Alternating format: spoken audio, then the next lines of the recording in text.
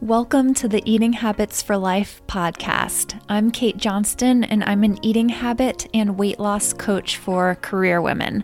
I'll help you become the person who no longer has bad eating habits and loses the weight she really wants to in a way that lasts. Let's start. Hi there, welcome to the Eating Habits for Life podcast. I hope you're having a lovely week so far. I'm recording this episode on Monday, so the week has barely started. However, I am telling myself that this is going to be a very lovely week because honestly, I feel like every week is a lovely week and I no longer despise or dread Mondays, which is amazing in my opinion. Before I jump into today's topic of a nighttime snacking habit, I do want to just share a little bit with you about how I made Mondays something to look forward to. I have 3 different things I do, which I know you'll find useful yourself. So the first is that I really love my work and I remind myself often of what it is that I do love about my work. Now, just a side note, if you don't love your work and can't find a single thing about your day that you can enjoy, what does your work provide for you financially to support those you love or things that you personally get enjoyment out of? That's just a different way to look at your work. The second thing I do is I also think thoughts like I get to do certain work tasks rather than I have to. That shift is huge. When you start out a sentence or a thought with I get to, it feels like an opportunity, and that promotes such a positive feeling. When you start a thought or a sentence with I have to, it feels more like an obligation, and you can almost imagine yourself just kind of dragging your feet, right? The third thing is I make sure to schedule some really fun or enjoyable things for the week that I get to look forward to. And this is not weekend stuff. These are things during the work week. So this can either be time spent with my husband, Paul, enjoying a summer evening on the back deck with some really great conversation. It can be looking forward to meeting up with my group of friends for our weekly track workout after work every Tuesday. It could also be looking forward to meeting up with some friends to do a hill workout. Yes, we like to run up and down hills multiple times because we know it makes our legs stronger for races. As torturous as that sounds, I'm telling you, it goes by really quickly when you are having good conversation while running up and down the hills. So I really like to mix up activity and also some chill time. I do enjoy reading, so I like to have at least one book that I'm currently reading and one book that's on the next to read list available to me in my house. So it's something to look forward to. So those are my tips for making Mondays super enjoyable rather than a day of the week that you dread. All right, now to jump into our topic today of a nighttime snacking habit. So my husband Paul will definitely tease and say that I have a nighttime snacking habit, but I don't really, because although it may seem like a habit to him, I intentionally choose to eat nighttime snacks for a few reasons, which I'll explain. I don't eat super large meals throughout the day, but instead I tend to eat many smaller meals. And I would classify or call snacks a smaller meal. And my nighttime snack is one of those. If I don't eat something at night, like 7, 8 o'clock at night, I will wake up super hungry and not be able to fall back to sleep. I also know my body really well, and I know that if I didn't eat those extra calories at night, I would not be able to maintain a healthy body weight for me. I actually need those calories for the amount of activity that I do. So I want to talk about the components that go into an actual nighttime snacking habit so that you can easily understand your nighttime snacking habit. And just to clarify, a nighttime snacking habit is only something to be quote unquote treated if you don't want to be snacking at night because you're trying to lose weight or because you are trying to be more deliberate about what you're eating for health or for weight management reasons, of course. Okay, so first I want to just define what a habit actually is, what you need for a habit to actually occur. A habit is just a behavior that has become automatic. I mean, that's the most basic definition, right? You're not necessarily thinking intentionally about doing the behavior, it just happens. For a habit to occur, you first need the actual behavior to occur, right? For a behavior to occur, and by behavior, I mean an action, inaction, or reaction. So for a behavior to occur, you need some sort of a cue or prompt or trigger. So those are just three words that all mean the same thing, right? So the behavior itself needs to be doable, meaning if it's impossible to do, you won't go forward with the behavior. That makes sense, right? And then there needs to be some sort of a reward in order to motivate you to do the behavior in the first place. That reward can be experiencing pleasure, even if it's very short term, avoiding pain or discomfort or even danger, or saving energy. So as long as you have some sort of a cue, the behavior is actually doable, but especially if it's easily doable, and some sort of a reward immediately after the behavior. That's important too, immediately versus something that's like 3 months down the road, right? You've set yourself up to actually go forward with the behavior. This is called the behavior sequence. When the behavior sequence is done multiple times in the same or similar context, which means the same time, place, or situation or circumstance, this is when a habit starts to form. The more this is repeated, the stronger this habit cycle gets, and the more likely the behavior is to become a true habit. Now, regarding a nighttime snacking habit, there's going to be some sort of a cue or prompt or trigger. The snack needs to be readily available, and you need to actually be able to physically put the snack in your mouth, chew it and swallow it, right? And then there needs to be some sort of a reward. That can be very short-term pleasure. So when something has a tasty flavor, for example, think of that as being the short-term pleasure. If you're wondering why you have a nighttime snacking habit, it's because something at some point cued or triggered you. The snack itself was readily available and it provided some sort of a reward, an immediate reward. So once this actually becomes a habit, meaning the sequence has been done frequently enough that it's now automatic, you feel like you don't have any control. And this can be very confusing for people too, because it's hard for them to understand like what exactly made it become a habit in the first place, because now at this point it feels so quick and automatic and out of your control. It all occurs very quickly without you necessarily thinking about your actions. So what are some examples of things that can trigger you or prompt you to go for the nighttime snack? It can be something like a person that you live with is eating a snack at night and you see this person eating the snack and think, hey, that looks like a really good idea. So that may have started the behavior of eating a snack with this person. You sort of get that visual cue. I think this is especially common because we enjoy doing things with each other, with other human beings. We see someone doing something and want to take part in it. Or sometimes that person can offer it to you and you don't want to say no. People pleasers, I'm talking to you specifically. I do think that we all people please to some extent though. And negative emotions or uncomfortable emotions, those can also trigger you. That's actually a really big one with nighttime snacking. So emotions such as sadness or anxiety. Also, emotions like boredom or even fatigue.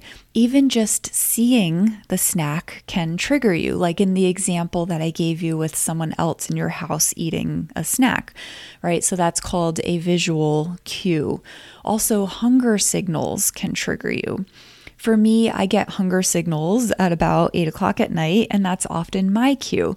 However, I want to just talk about the subtle difference here between being intentional and deliberate about snacking at night versus it being more of a habitual thing. So when I get my hunger signals, I make a decision. I decide if the amount of activity I did throughout the day most likely exceeded the amount of calories I ate. Basically, I ask myself, am I truly hungry? Do I really need these calories, right? Or is it something that's more of just a desire? I know my body very well, so almost always it is that I really could use the calories and I'm truly hungry. Therefore, I make the decision to act upon those hunger signals and eat something. And I just want to mention here, you do not have to track calories. I don't count my calories. A lot of times those calorie tracking apps are not even super accurate. That is such a chore for a lot of people. You can just sort of get to learn about what you're eating throughout the day and about how much physical activity and make a rough judgment from there, right? And now, when I became aware that I was emotionally eating throughout the day and at night, and I was deliberately trying to change my eating habits and also lose some weight, I made different choices as far as acting upon the hunger signals. So at the time, I didn't know as much about all of this stuff as I do now. And if I felt hungry at night, at first, I thought it was because I was truly hungry and I really needed the food, right? But in actuality, I learned that it really wasn't. So when I started realizing this, I would choose the snack like grape tomatoes, so something that was filling but also very low calorie. So I was being very intentional, at least, about the snack that I was eating, rather than eating like the big bowl of pretzels. Also, I knew that I wasn't going to be overdoing it on grape tomatoes because as much as I do like grape tomatoes and cherry tomatoes, they're not nearly as delicious as the pretzels or the homemade peanut butter cookies, for example. And then eventually, I did learn some actual tactics to break the emotional eating habit, mainly on my own, which led to that true nighttime snacking habit that I had being broken. So for me back then, what cued my nighttime snacking habit was the uncomfortable emotions, mainly anxiety. These are all things that you learn about yourself when we work closely together in one-on-one coaching. But you can still start catching on a little bit just by asking yourself some questions. And as far as other cues like negative or uncomfortable emotions or someone offering you food at night, these are things that can absolutely be addressed. Emotional eating is one of the biggest things that I help career women with. Also, there are ways to get around the whole people-pleasing thing so that this is no longer affecting your eating habits. Okay, so moving on to the behavior itself. So with nighttime snacking, it needs to be easy to be able to actually get the snack and eat it, right? So if you are at home and there are snacks in the kitchen, it's going to be easy to do the behavior, right? It's going to be even easier to do the behavior if the snack is right in front of you. You just need to reach out your arm and grab it and put it in your mouth, chew and swallow. Also, when someone in your household is snacking at night and they offer you the snack and hold it out to you, it's going to be very easy for you to reach out, grab it, and eat it.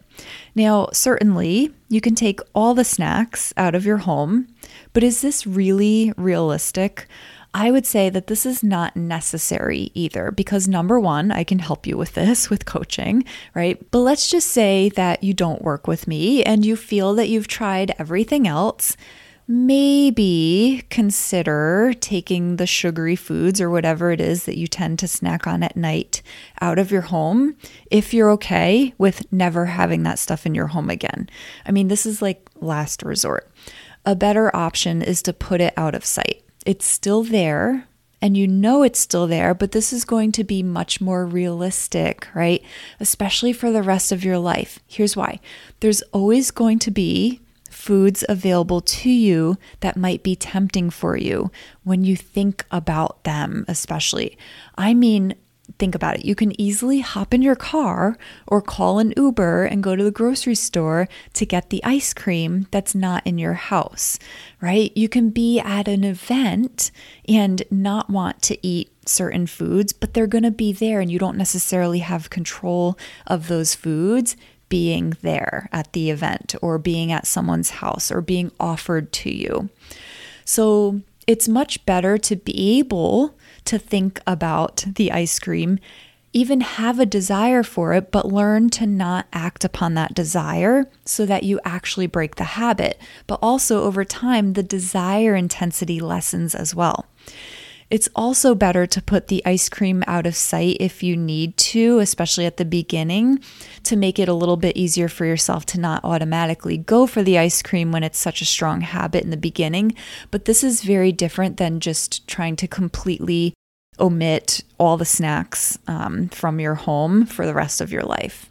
You're not going to be hiding the ice cream forever if you do sort of put it in an out of sight location in the back of the freezer. I understand you can't put ice cream in your basement or in your attic, but you can certainly kind of bury it in the back of your freezer if it's something that you don't want to be eating every single night, right? As a nighttime snack. You're going to be learning how to break the habit. So if that's a habit that you want to break, any help that you can get, such as placing that ice cream or whatever it is out of sight temporarily, can be helpful. I'm just using ice cream as an example. All right, so we talked about the cue or trigger and the behavior itself having to be easy to do. Now on to the reward. In order for humans to do a behavior, there must be a reason to do the behavior, right? At least initially, when it's not just an automatic habit yet. So researchers believe those reasons to be something called the motivational triad, meaning there are 3 reasons why humans go forward with certain behaviors. 3 main reasons: to increase pleasure, avoid pain, discomfort, or danger, and conserve energy. These are all things that were very important for survival, but also researchers feel that they motivate us even today with things that are not necessarily survival based.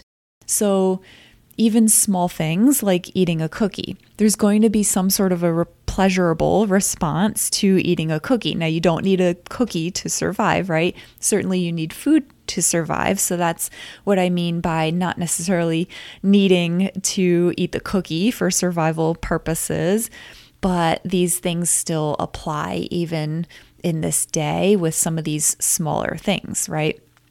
And so you'll maybe get a pleasurable response to eating a cookie, and that can even be just the anticipation of the pleasure that eating the cookie will provide. This all has to do with dopamine, the reward hormone. Also, when it comes to emotional eating or eating in response to an uncomfortable emotion, the eating behavior is done to avoid the uncomfortable emotion. So that's the avoidance of the discomfort. That's the reward. Another reward is to conserve energy or save energy. This can show up as getting takeout food instead of cooking dinner. This can save you time and energy, right? It can also show up as increasing energy consumption, meaning increasing calorie consumption, eating something that's high calorie, such as cookies or ice cream instead of broccoli.